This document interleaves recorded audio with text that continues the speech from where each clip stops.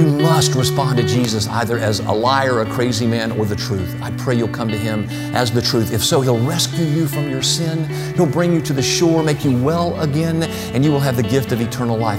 But even before then, you've got to answer the question, do you want to get well? Welcome to Moments of Hope with David Chadwick. Who do you say Jesus is? A man, a prophet, or your Savior? This is the most important question that all believers must answer. And how we answer this question determines how we spend our lives now and into eternity. Here's David with part 2 of a message he calls 2 Questions.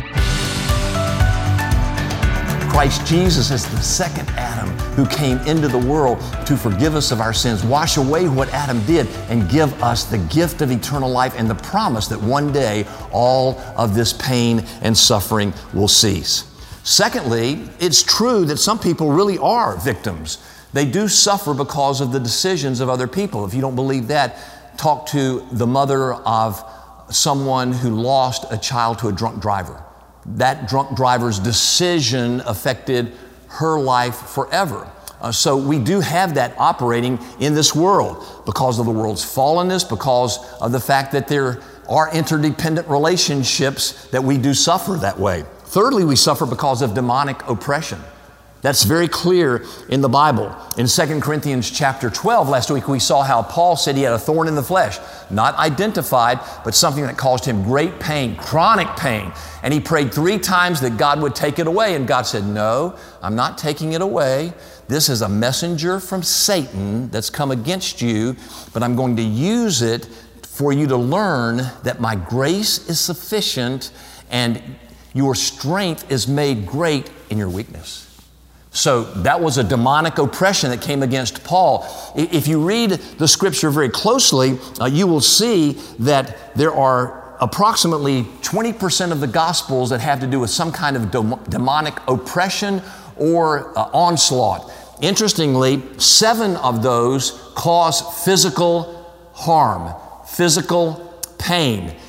Job is a great example of that. It was Satan who came to God and said, consider your servant Job. I hope Satan never goes to the Father and says, consider your servant David. But he did that time, and Job was a righteous man, and he basically said to God, if you remove your protection over him, and I'm allowed really to tempt him fully, I can cause him to say he doesn't love you, to curse you. And God gave him permission to do so. Luke 22, Jesus said to Peter, Satan has asked permission to sift you like wheat, and I've granted it. You need to remember, Satan's a creature, God's the creator, but God gave Satan permission to attack Job, and he did so with all kinds of physical illnesses and boils and things like that. So Job's physical pain was caused by a demonic onslaught. That's a third way that the Bible describes pain in people's lives. The fourth one is because of our bad choices. We just make bad choices. So we are drunk and we fall downstairs and we become paralyzed. That is our fault. We made that decision to do it. It could be any number of other choices that we make in life. You know, God gives us all the ability to make choices. We all are the sum total of our life's choices. And when we make bad choices, we can cause ourselves at least short-term, maybe even long-term physical pain in our lives. And again, it looks like with this lame man that number 4 is what's going on, that he had made some bad choices. Why? We'll see in just a moment. Let's go back now to the text. In verse 9, now that day was the Sabbath. John makes clear that everybody needs to know the Sabbath was when this miracle from Jesus to give this lame man the ability to walk again occurred. Now, why is that important? In Jewish history, the Sabbath was in honor of God's creation, and on the 7th day he rested, and then he commanded the Jews, his people, to do the same. The Sabbath was made for us, not because God needed to rest. God neither slumbers nor sleeps. Psalm 121:4, isn't that good news that while we sleep, God's still in heaven ruling his world so that we can sleep deeply and soundly. Well, interestingly, of all the 10 commandments, and the Sabbath honoring is one of the 10, it's the one that's most often restated over and over again throughout the Old Testament. And so the Jews looked at that and said, well, the Sabbath must be very, very important. And it is, folks. You need to take a day off every week.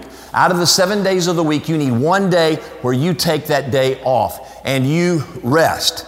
Because if you don't come apart, you'll come apart.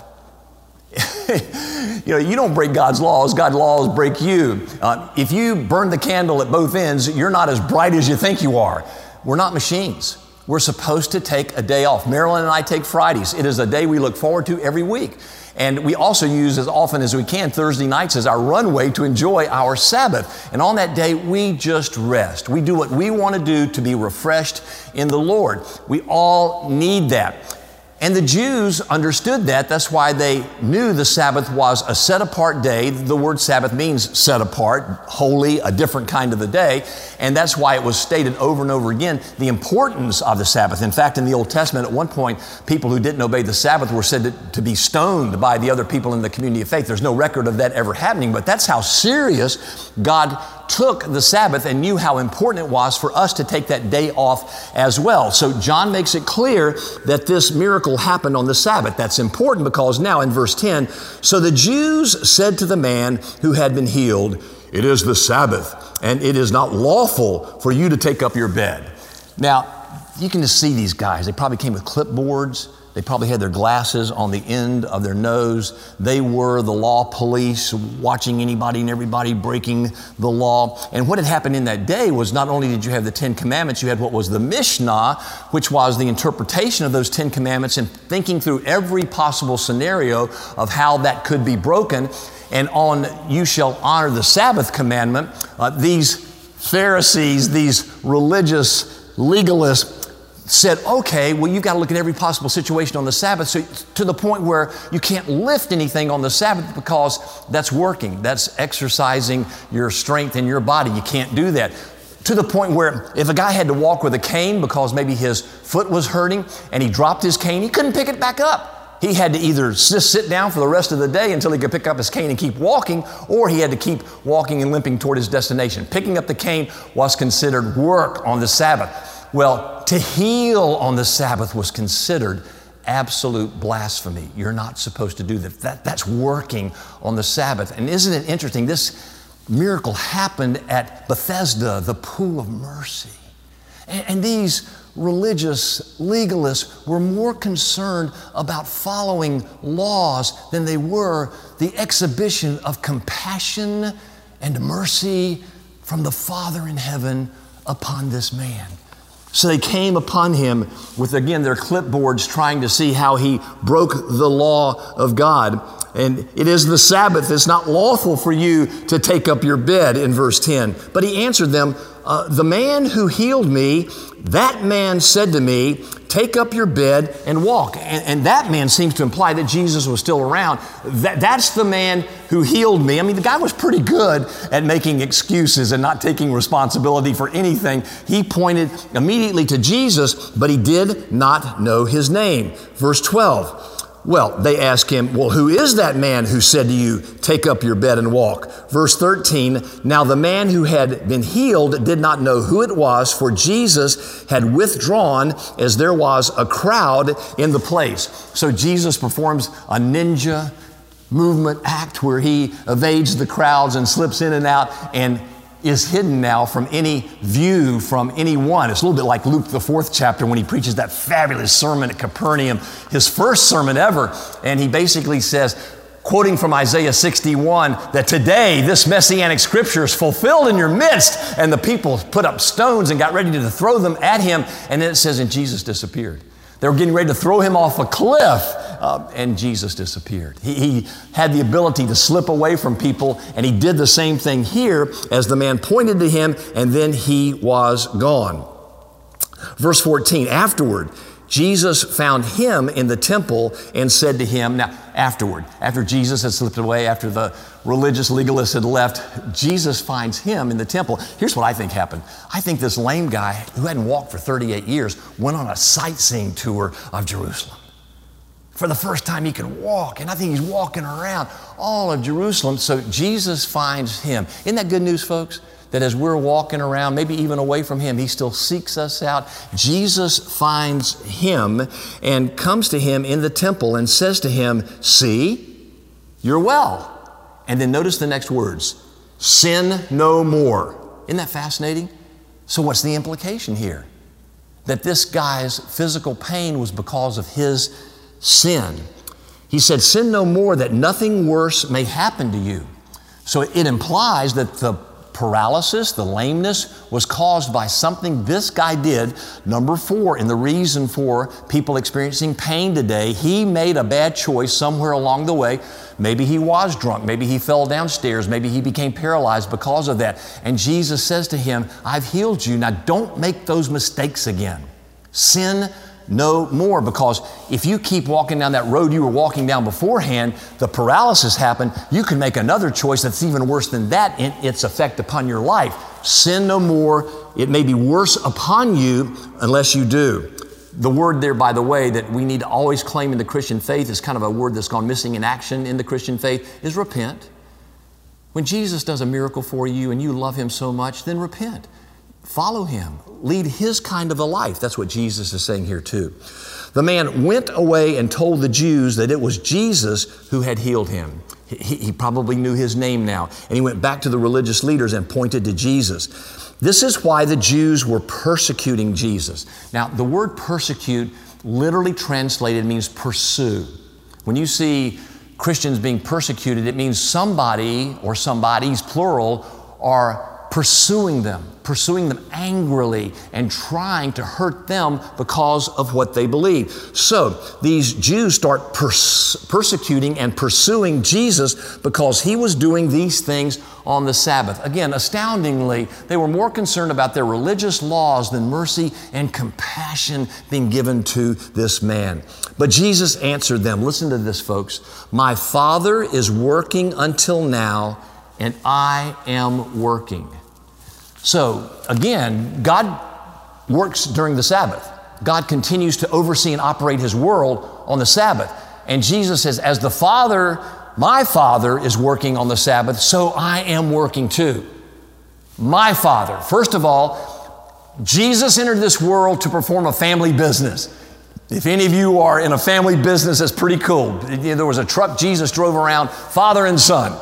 He was connected to his Father. He called him my Father. The Jews of that day had no understanding of, first of all, God as Father, and secondly, as my personal, living Father. Jesus calls him my Father. And as he's working on the Sabbath, doing good works, ministries of compassion and mercy, so I'm doing the same thing. Folks, do you see the second key question in this passage?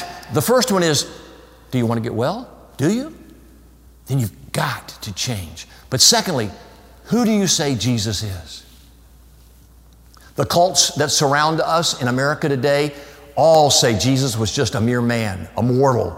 The other world's religions in Judaism, Islam, Hinduism, they all say Jesus was just a mere man. Hinduism hints that he's one of 30 million gods, but Jesus didn't claim that. He claimed exclusivity and uniqueness. Who do you say Jesus is? You've got 3 options. He either was lying to us when he said something like this. Secondly, he was a crazy man. He believed he was God, but he really wasn't. Or third, he was really God. And when you come to the conviction, as I did when I did the study, I invite you to do so too, that he really is God in human flesh, that he came to rescue us from our sin, that you'll yield your life to him and love him with all your heart. Here's a truth, that if you're in a lake, for example, and drowning, and you're getting ready to go under for the 3rd time, the lifeguard swims to you, but that lifeguard has specific instructions to not try to save you until you give up, until you quit flailing your arms, because if you try to grab the person who's drowning, they'll take you down with them. So the lifeguard has to wait until the swimmer who's drowning gives up, and then they can rescue them. After they come to the shore, you can only imagine how grateful the person is for the one who saved them from the water and rescued them from drowning. The same is true with us with Jesus. For God the Father so loved the world, he sent his Son into this world. And he came on a rescue mission, seeing us drowning. And until we give up, do you really want to be well? until we give up and stop flailing in our sin and fighting off Jesus and coming up with excuses and being a victim instead of a victor, until we get to that point of giving up, only then can Jesus rescue us. But He wants to rescue you so badly. He is God in human flesh on a rescue mission. And those of us who believe in Jesus have made a commitment to come with Him on His team to be involved in a rescue mission to try to bring other people to the shore where they can live and have the gift of eternal life. And if you don't believe Jesus is the Father, look at the next verse as well. This was why Jews were seeking all the more to kill Him, why they started persecuting Him. All the persecution that led toward the cross began right here. When Jesus healed this lame man on the Sabbath, that's when the persecution and the desire to kill Jesus began. Because not only was He breaking the Sabbath, it wasn't just that He broke the Sabbath, healing someone on the Sabbath, but He was even calling God His own Father, making Himself equal with God. Sometimes there are people who say to you, I'm sure, well, that thing of Jesus claiming to be God, that's urban legend, that's fable, that's folklore, that's nonsense. And you need to take them to many places in the Bible, and here's one of them, where it's very clear that Jesus claimed to be equal with the Father. We'll unwrap this in greater detail next week. Jesus claimed to be the Father. His close, intimate, personal friend, John the Evangelist, the writer of this gospel, wanted to make sure that everyone knew who Jesus really was and that He claimed to be equal with the Father. Dear friends, what will you do with that claim? What will you do with that claim? You must respond to Jesus either as a liar, a crazy man, or the truth. I pray you'll come to Him as the truth. If so, He'll rescue you from your sin. He'll bring you to the shore, make you well again, and you will have the gift of eternal life. But even before then, you've got to answer the question, do you want to get well? Or are you comfortable in your sin? Are you comfortable in stiff-arming God, living in your desperate condition? Please, today, answer those two questions. Do you really want to get well? Say yes. I'm so tired of living this desperate, godless life. Then secondly, who is Jesus? He is the Lord of the universe who died on the cross to forgive me my sins. Would you dare believe that today? If so, receive Jesus right now by praying this simple prayer. Father in heaven, I invite Jesus into my life. I'm such a sinner. I'm a victim of so much sin, but also I've made choices to cause sin to increase in my life. And I want it rid. I want it gone. Come now, rescue me. Take me to the shore. Nurture me to be whole again and give me the gift of eternal life. I believe it's true in Jesus' name. Amen. If you just prayed that prayer, welcome to the kingdom. Let us know that you prayed that prayer. We'll baptize you, maybe on Easter Sunday. Let us know, because baptism is the proof that you believe it. You go under the water to die to self. You come out of the water raised to new life in Jesus. What a great time to celebrate that on Easter Sunday. Let us know. And then you've got to begin the process of becoming a disciple. It's one thing to make a decision. It's quite another to become a disciple. Our goal in this church is to help people make decisions and then become a disciple so that the world can know who Jesus is and be rescued. To Jesus alone and always belongs all the glory. I hope you've profited from the word of the Lord. You're listening to Moments of Hope with David Chadwick. Thanks for listening. Coming up, David joins me in a discussion about the power of honest, open, and clear communication. We'll be right back. Hi, I'm Tony Marciano, President and CEO of Charlotte Rescue Mission. Let me ask you a question. What do you do when you stand at the intersection of homelessness and addiction? Let me put you in that person's shoes for just a second. What is it that you really need? You've probably been one of the individuals who stood at the end of the interstate ramp, holding a sign that said, "Hungry, will work for food." But you never used the money for food. You bought booze and drugs with it. And most likely, you hate your life. Your addiction has stolen every aspect of hope. You want to be part of the fabric of society, but every morning, your addiction screams and you surrender to it. There is one thing you do need, and that is transformation. The place to go is Charlotte Rescue Mission. Charlotte Rescue Mission works from the inside out to address the root cause of someone at the crossroads of addiction and homelessness. The Rescue Mission provides free, Christian, residential, high-quality substance abuse recovery programs to members of our community who otherwise would not be able to afford such services. With a passion for holistic transformation and a love for Christ, the mission's 120-day program has transformed the lives of thousands of men and women in our community. Charlotte Rescue Mission is grateful for the financial partnership of Moments of Hope Church.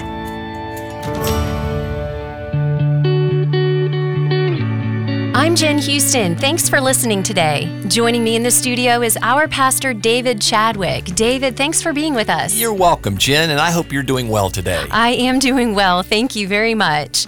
Today, we're going to talk about your latest Davidism called What People Aren't Up On, They're Down On. What do you mean by this?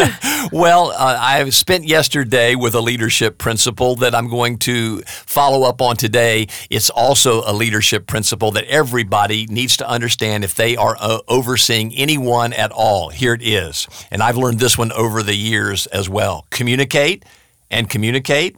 And communicate some more. Communicate again and again. It's always better to communicate too much than to communicate not enough. So here is the principle. What people aren't up on, they're down on. Again, what people aren't up on, they're down on. Why? Because when people aren't told what is happening, they fill in the blanks themselves. Mm-hmm. And often the information they're filling the blanks in on is wrong information. Mm-hmm. Hence, what people aren't up on, they're down on. They start saying things, feeling things, communicating things that are absolutely wrong and often from a negative perspective. So communicate wisely and often from the start.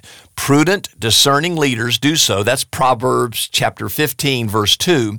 Over-communicating from the beginning prevents gossip and wagging tongues, often the source of malignant rumors, ones that lead people down a bad road, even though there might be good intentions with what they're saying.